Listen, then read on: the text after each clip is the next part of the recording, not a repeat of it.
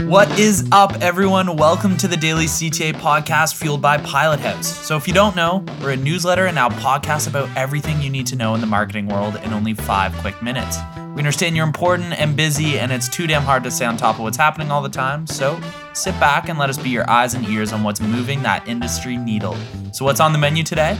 We're going to be checking out Athletic Greens' podcast strategy, Transatlantic Privacy Concerns, new YouTube handles, and why you should involve brand ambassadors in your marketing strategy. Let's hop right into it. Examining brands with strong roots is one of the best ways to understand how to strategize most effectively in the podcast space. Well, one of the largest names in sponsorship for podcasters is Athletic Greens. If you don't know Athletic Greens, they sell AG1, which is a $99 bag of green powder designed to serve as comprehensive nutrition. So it works with hundreds of podcasters at any given moment and has grown quite the reputation within the space. Athletic Greens got involved in podcast advertising before analytic tools like Spotify's pod sites were widely available. So it relies on post-purchase surveys and the intuition of its partners' team to track podcast campaign performance. Athletic Greens has learned that frequency is key to podcast advertising and that it's much better to work with podcast hosts and other influencers to reach their audiences across platforms. So I highly recommend checking out the article covered by Marketing Brew because they give a good deep dive into their strategy, but it's really important to check this out because podcasting is becoming an extremely relevant space.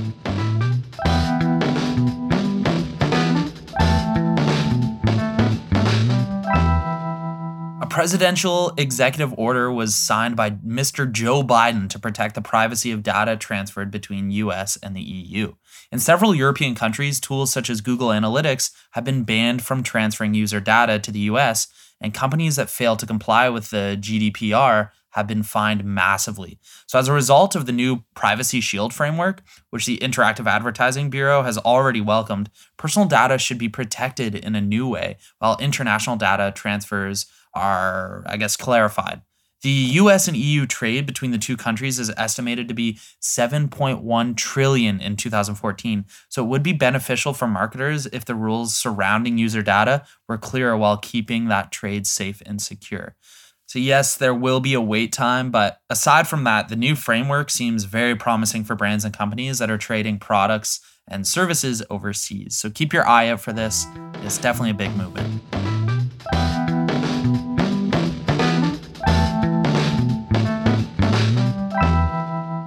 So big new addition to YouTube, they added handles. YouTube channels can be easily found and interacted with through them. With YouTube's new channel URL feature, users can direct people to their content in comments, community posts, and video descriptions. Channel handles make it much easier to mention your YouTube channel or even brands that influencers work with. It's a massive addition. They also announced in June that it would no longer allow channels to hide subscriber counts, and that special characters would no longer be allowed in channel names. But that's aside the point. Channels are slowly being allowed to pick their handle, but if you don't act by November 14th, YouTube will assign handles automatically. So definitely get onto that.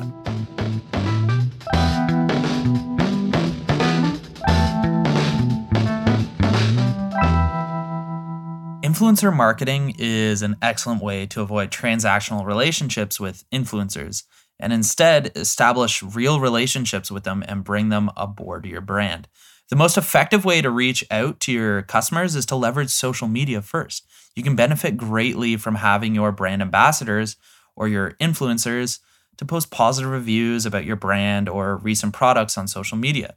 Now, you may be thinking, this is obvious. Well, despite the obvious advantages of brand ambassador programs, only 31% of business-to-business marketing leaders have strong programs. Well, how do you get brand ambassadors to hop on? Well, first step is to develop a meaningful incentive model. Build a team and resource plan for tracking your ambassadors' progress and identify the broader business objectives of your brand. And then get it kickstarted. Thank you so much for tuning in today. Yesterday, it was Canadian Thanksgiving, so we had the day off, but we're here for the rest of the week. Can't wait to see you every morning. My name is Jordan Gillis, and that's the Daily CTA.